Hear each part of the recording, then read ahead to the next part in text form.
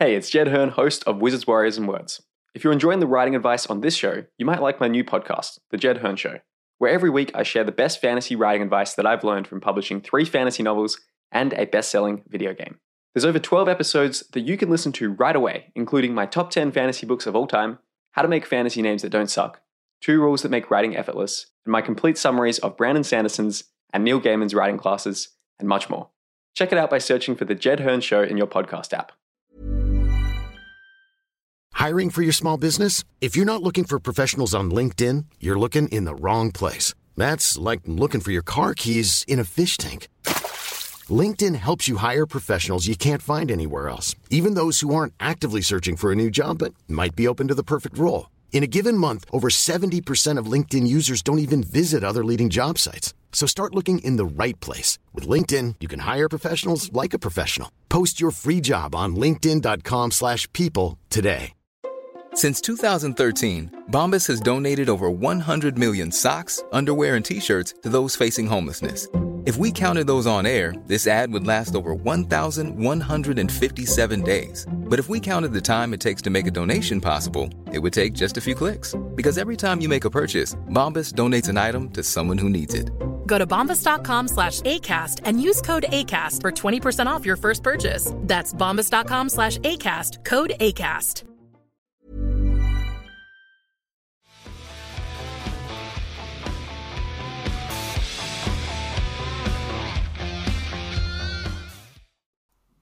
Hello and welcome to Wizards, Warriors, and Words, a fantasy writing advice podcast. I'm Jed Hearn, author of Siege of Trebelin, and I'm joined by my only other co-host for today, Rob J. Hayes. Hello, I'm Rob J. Hayes, author of the War Eternal series, and I'll just throw some books around, like books.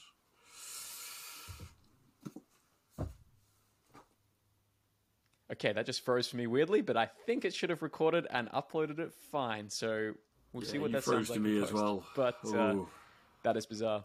All right, it's off to a rough start, but today we're going to be talking about Rob's latest release, Sins of the Mother, the 4th book in the War Eternal series, which is one of my favorite fantasy trilogies I've read in recent years.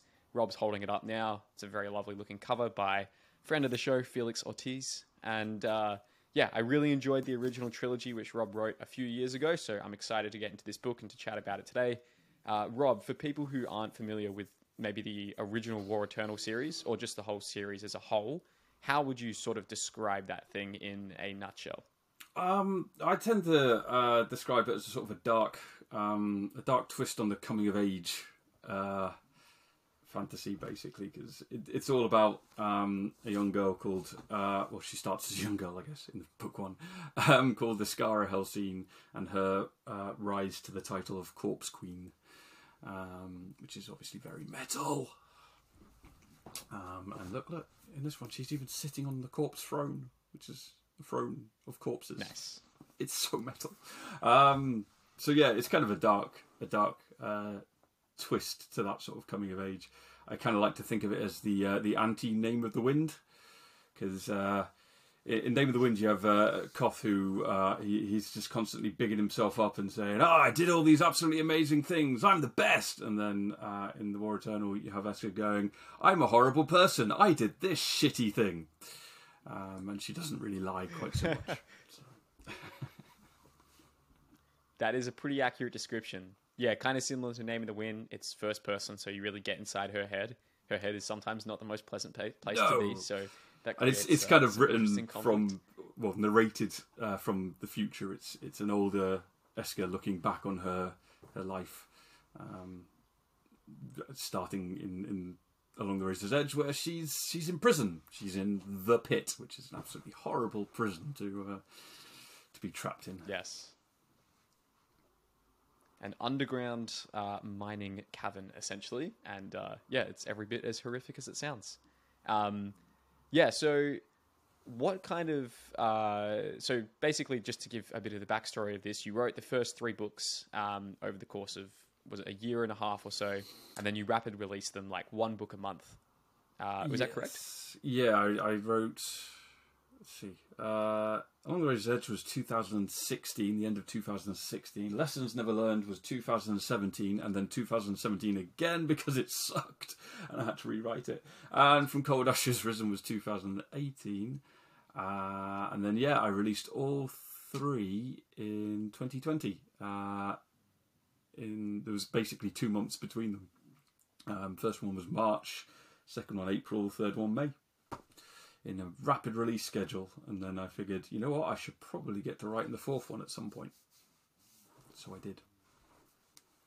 And I'm currently writing the 5th one, the 5th and final one. Oh, nice. 5th and final.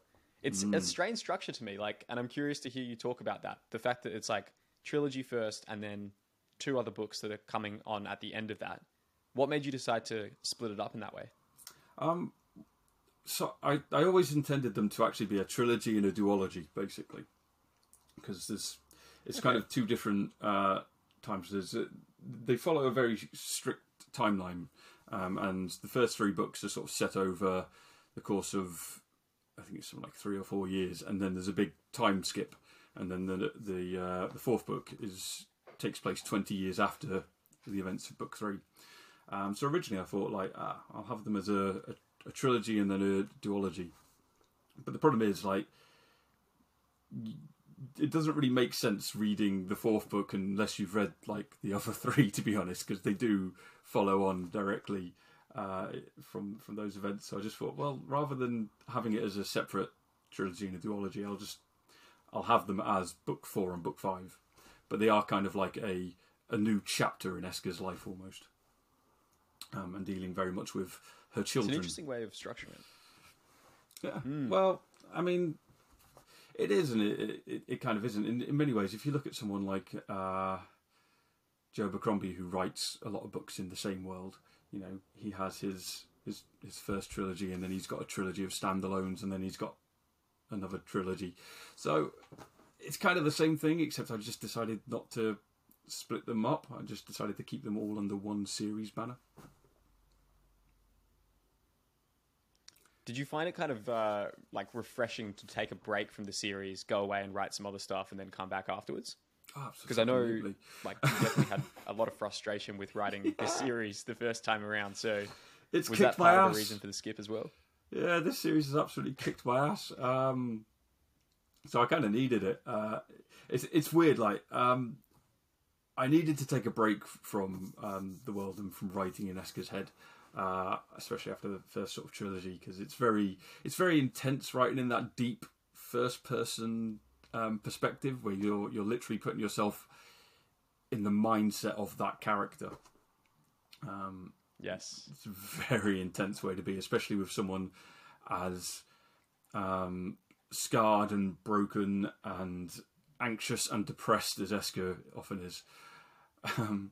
So yeah, I definitely needed a break, and I think from the end of From Cold Ashes Risen, I have written 4 other books before I got back to it.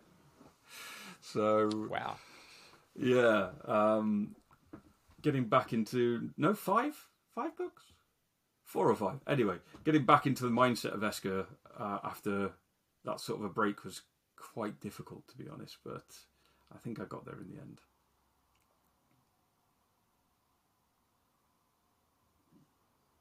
Ooh, have I frozen?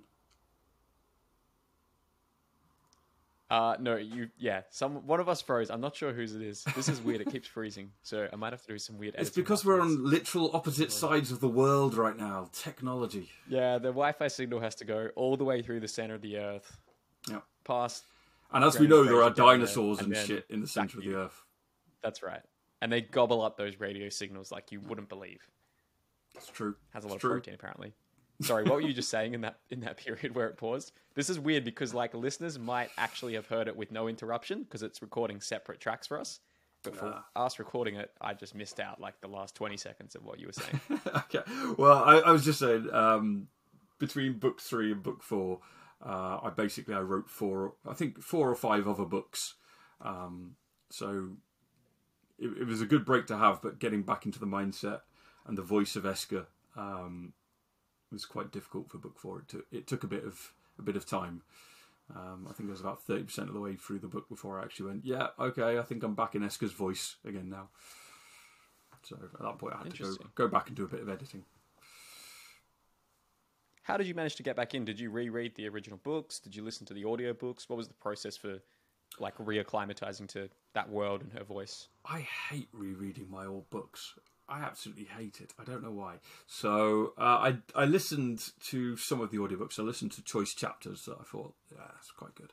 And then, funnily enough, I also listened to Skullsworn by Brian Staveley, which was one of the one of the books that the big inspiration inspired the whole sort of trilogy. The way that I wanted to write it inspired me to do the sort of like the first person perspective. So I listened to that again, and then I thought, okay, I think maybe I'm ready to start trying to get back into it. And then, I mean, yeah, it as I say, it took a while. It took about 30% before I felt like I was fully into it again. But just falling back into the voice was quite fun, to be honest. Getting back into it, but it was also quite changed because, I mean, for Eska, 20 years has passed. She's older now. Exactly. In fact, she's quite a bit older because slight spoilers to events. Time doesn't work right for Eska. She ages a bit faster than she's meant to. Oh, true. Yeah. True. At the beginning of Sins of the Mother, she's actually about 70 years old, at least in body, even though she's only about 40 years old in actual time spent. It's all a bit she's weird. lived a hard life. Eska has. She's lived a hard life. But, would you say, because one of the things I loved about the original trilogy was how kind of intricate the magic system was, the idea of sorcery where you swallow these different stones or crystals and it essentially gives you these very specific powers, but also at great cost. Like, for example, the one that makes Eska kind of age quite rapidly. Did you find that like limiting or constraining coming back into this as book 4? Because I'm not sure to what extent, like, did you plan out, I'm going to write 5 books in this, so I need the magic to be operating in this certain way? Or did you sort of just be like, this is a cool aspect of the magic that I want to do, and then later down the track, you kind of had to contend with how it all fit together, the kind of different puzzle pieces of it? How did that sort of work for you? There's definitely a sort of like, trying to figure out how it all fits together and working within the system that I've already created. But I purposefully didn't give all the rules to the system out in like the first 3 books. There are other things happening that you only really get into when it comes to the 4th book. Certain things that are mentioned in the first 3 books but only as passing, like Eska has an innate necromancy, which doesn't, she doesn't need to swallow a source for it to be there.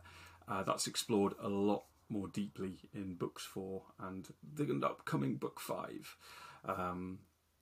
So there's definitely more to the magic system that I haven't revealed in the first 3 books that's I do start to. And I there are other things that I put in the world which allow me to expand upon it.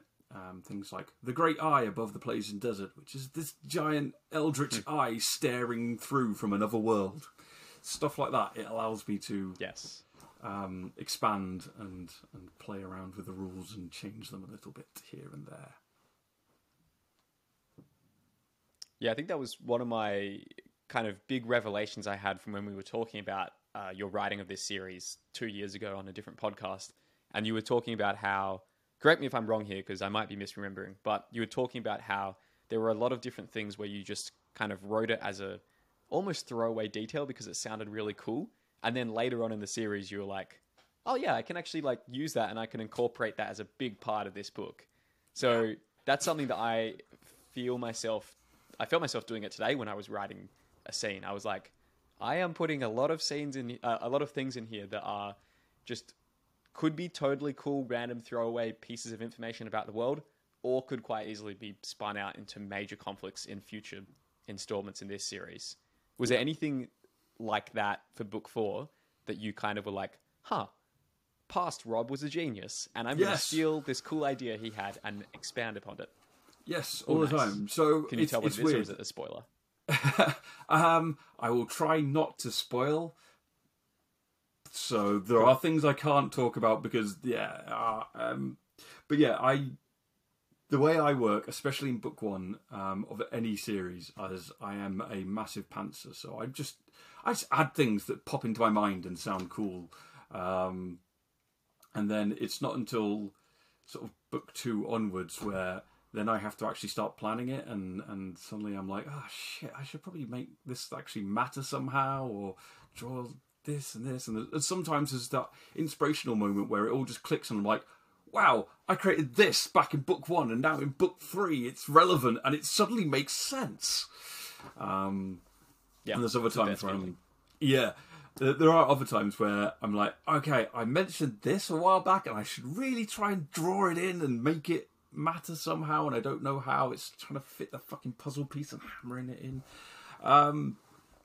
So there's definitely a lot of that, but in book four, I there's obviously the way that the story is structured. Esker drops a lot of hints about the future throughout the books.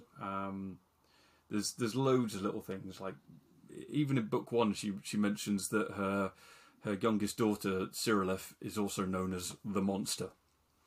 And it's stuff like that where I come to book four and I'm like, okay, I have to try and make this all work.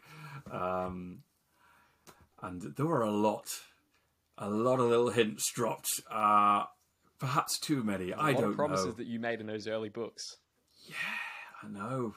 I think I'm pulling them all together. I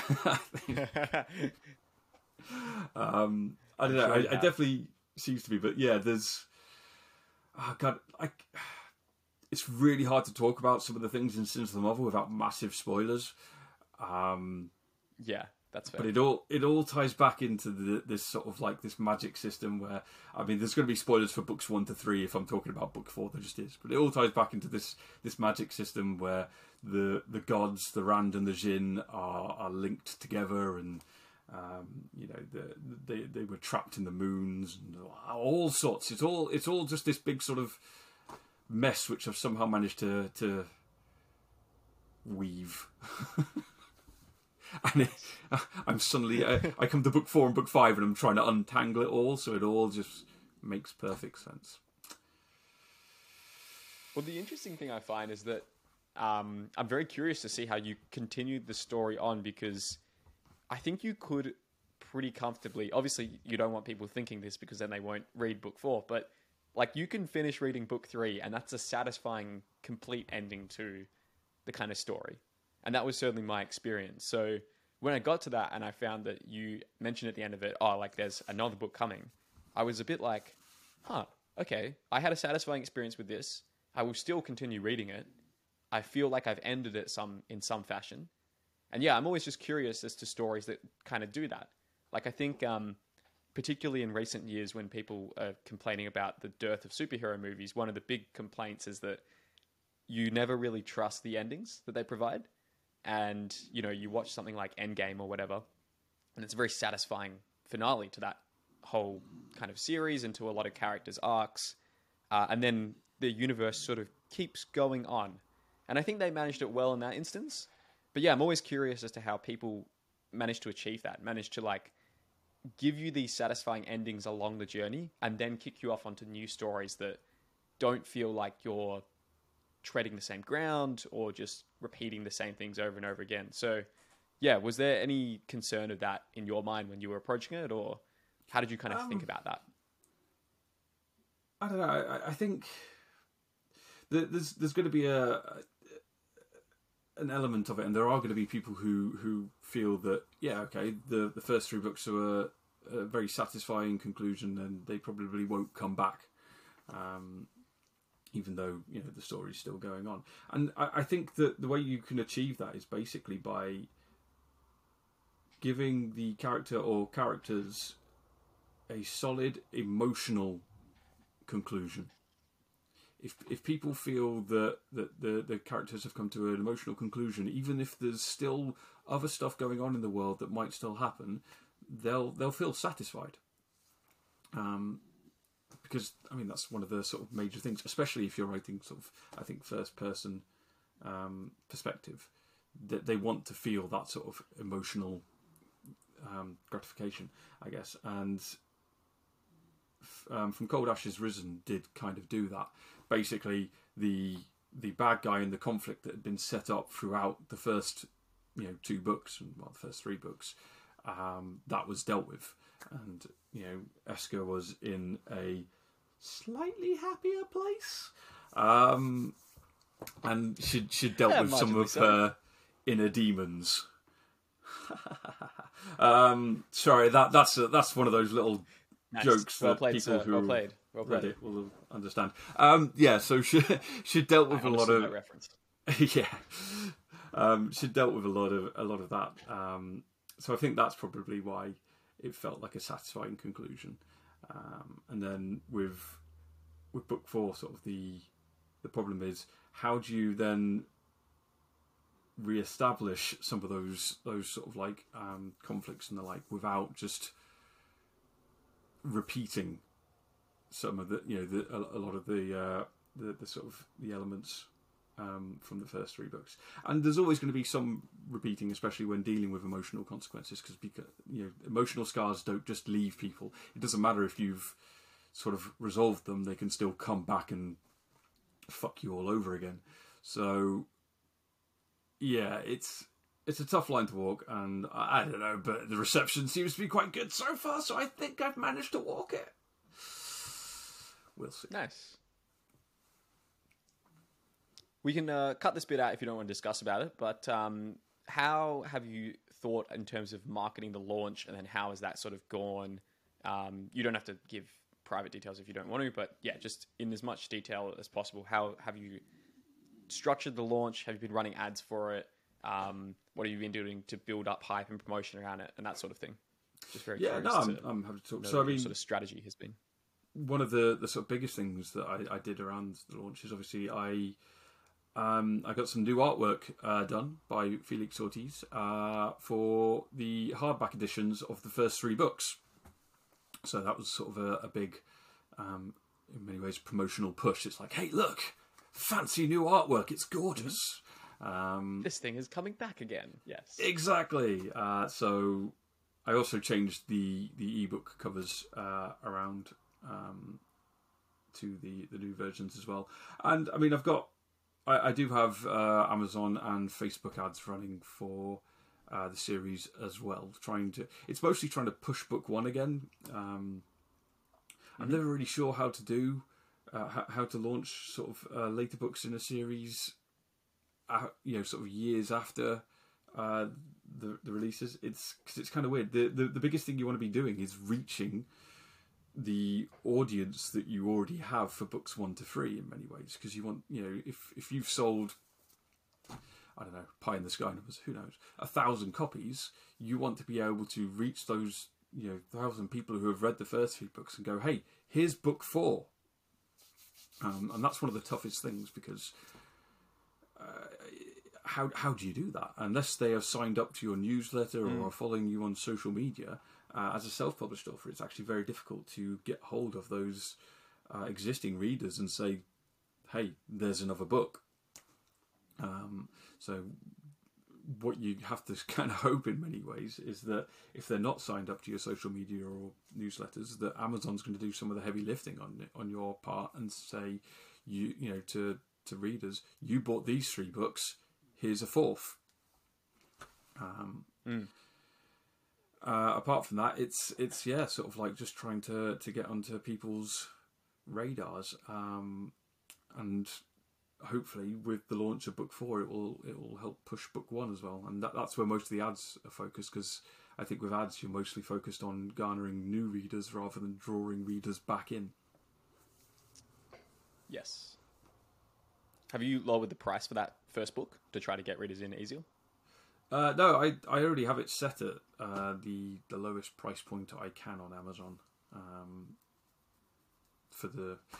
So Amazon has 2 different levels of royalties. You can either select the 30% royalty level or the 70% royalty level. If you select the 30% royalty level, you can go as low as 99 cents and 99 pence, you can offer your book dirt cheap.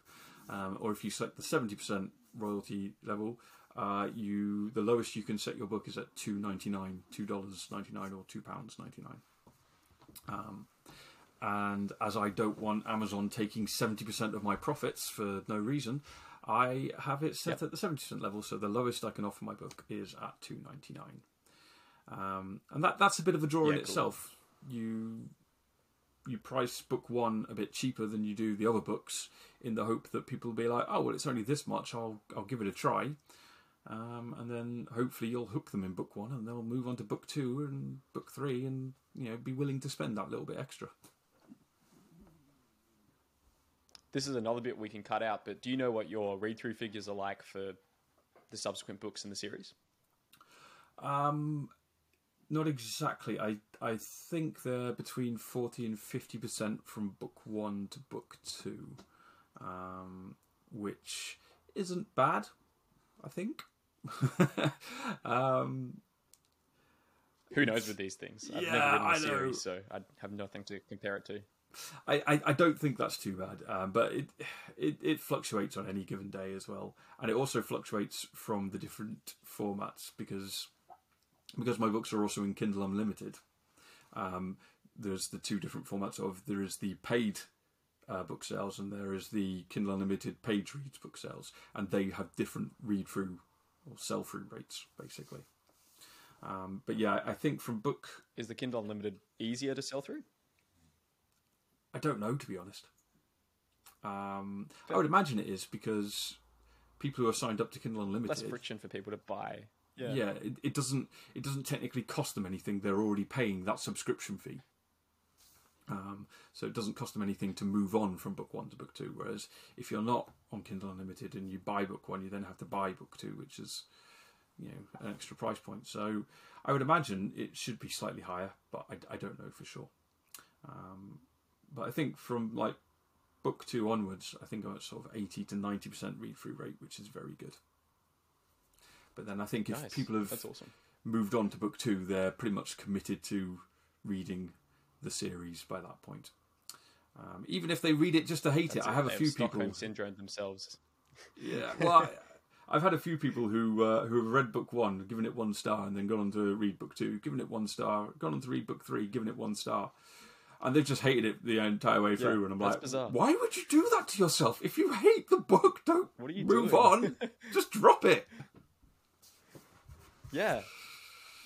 That is bizarre when people do that. Yeah. I don't get it myself. I mean, I can understand that with... I wonder if there's I was just going to say, I can understand it with like these really... Yeah, I think that's it, right? Because like, I know people who slog through really like dense... kind of, the staples of the fantasy genre series that they maybe don't enjoy, but everyone tells them they have to read or whatever. Like, a lot of people slog through that, even if they're not enjoying it. So, yeah. You're talking about Wheel of Time right now, aren't you, sir? Sort of manifested. Yeah. Yes, I am. Which I read the first book of it, and oh man, like it was a slog. It was a slog. I understand why some people like it. Yeah, not hating on it. Just for me, it was not a fun 6 weeks of reading when I had so many other things waiting on my plate that I knew I would enjoy reading and hadn't gotten onto, like Joe Abercrombie's new trilogy, which I've just started reading and is phenomenal. And I'm like, why was I slogging through Wheel of Time when I could have read this instead? I have that new trilogy. Rant over. On my shelves. This isn't about Wheel of Time. I haven't read it yet. But I have just finished listening to Eye of the World. I've been sleeping on it for years. Oh, really? What'd you think? Yeah. It was all right. I can see why it is so influential to so many books and authors who have come after, basically. And if I feel like it, I'll probably continue with it at some point. Check out the later books, but fuck, I hated Rand. He was such an annoying prick. He wasn't even compelling. He was just annoying. Yeah. I can't even remember it that well, to be honest. It was like halfway through last year I read it. Yeah, I mean, I think it probably does suffer from like the same thing that Lord of the Rings to me had as well, where like if it had been one of the first fantasy books I read, I probably would have loved it.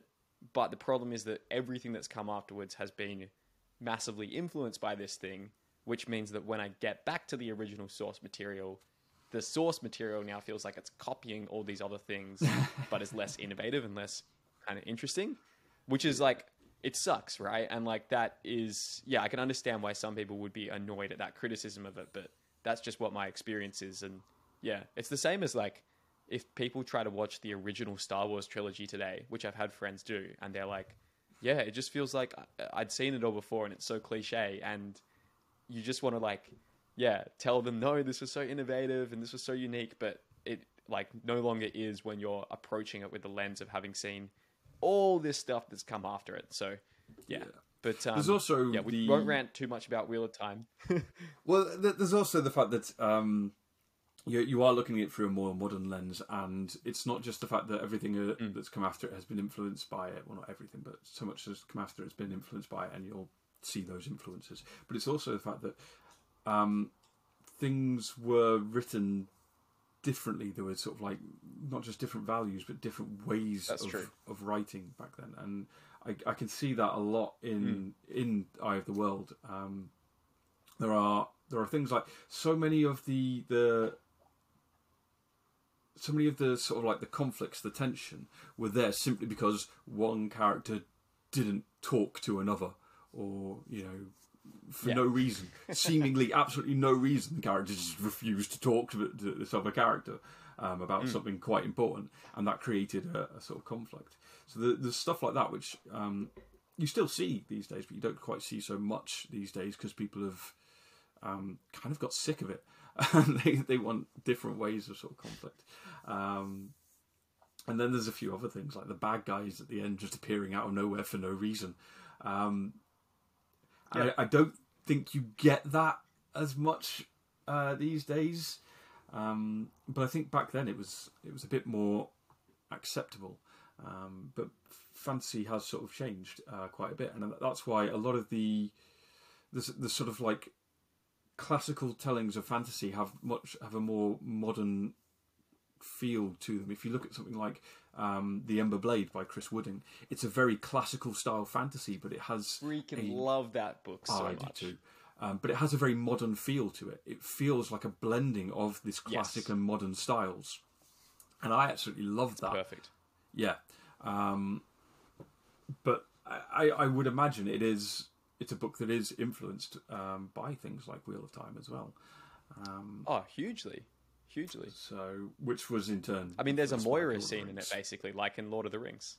Yeah, absolutely, and it's brilliant. Yeah, I think, it's amazing. Emberblade is a book that lives like ridiculously rent-free in my head because, like, just the other day, it just appeared in my brain. And I was like, I haven't read you for 3 years. What are you doing here? Why am I thinking about you? I don't have you on my bookshelf. I rented you from the library.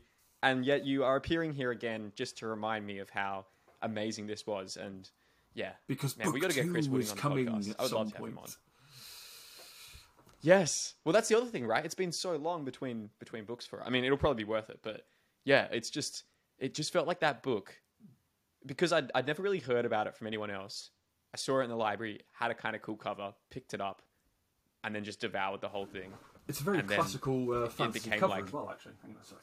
Maybe the best classical, kind of fantasy thing I've read. Yeah, get the cover up. Sorry, because I have the lovely hardcover but if you Google the cover for Emberblade, lovely. It's really... Rob, maybe just describe the cover for people listening. Okay. Well, it's a classical style. There are so many different styles of cover, but this is a very classical style, which basically has small characters in the foreground and then big landscape and something in the background, like in this case, it's a castle with fires and around it and sort of like birds and all sorts. So it's one of those very, very classical styles of cover for epic fantasy, and it hits all the right notes for it basically.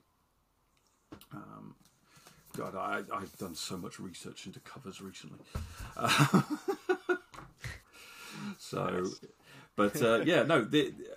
it's one of those that it does quite well at being a very classical fantasy, but with a modern twist. And I think that we're seeing quite a lot of that these days, more in the indie sphere than the trad sphere. I think actually, I think recently a bit of an indie darling, Ryan Cahill, has released or is releasing a series which has a very classical style of fantasy with a modern twist to it again, or with a modern style to it. And he's doing very well with it.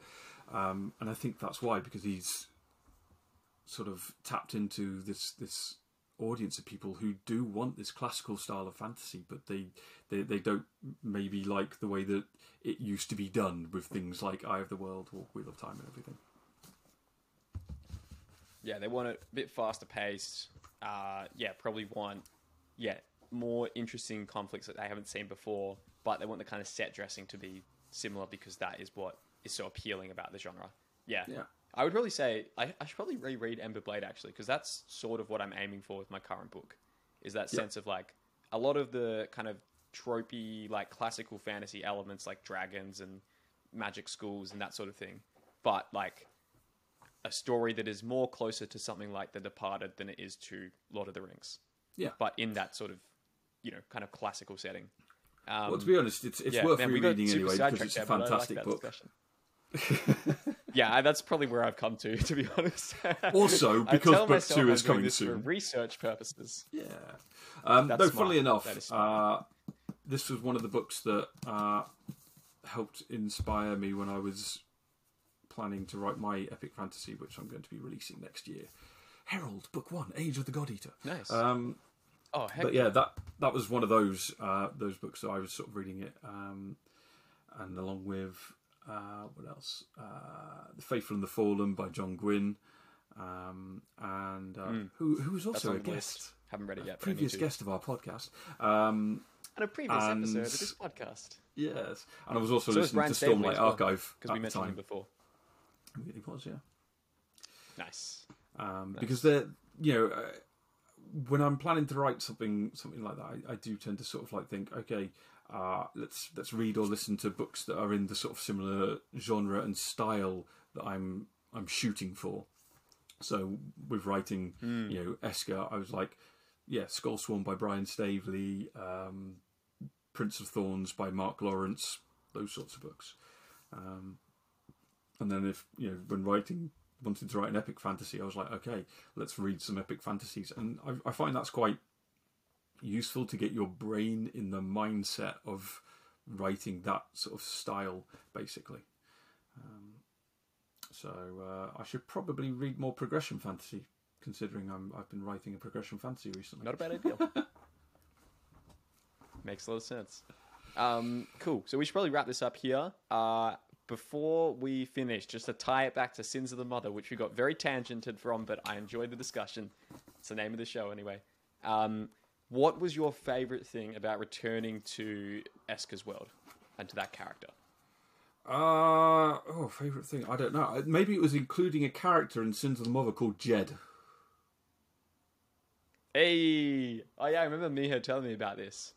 I can't wait to see who I am. Do I die a horrible death? Of course you do. Nice. I like putting my friends in my books, but they will always die. Probably says more about me than it does anybody else. Strangled to death by his podcast recording microphone. Yeah. I think my favourite thing about returning to the world was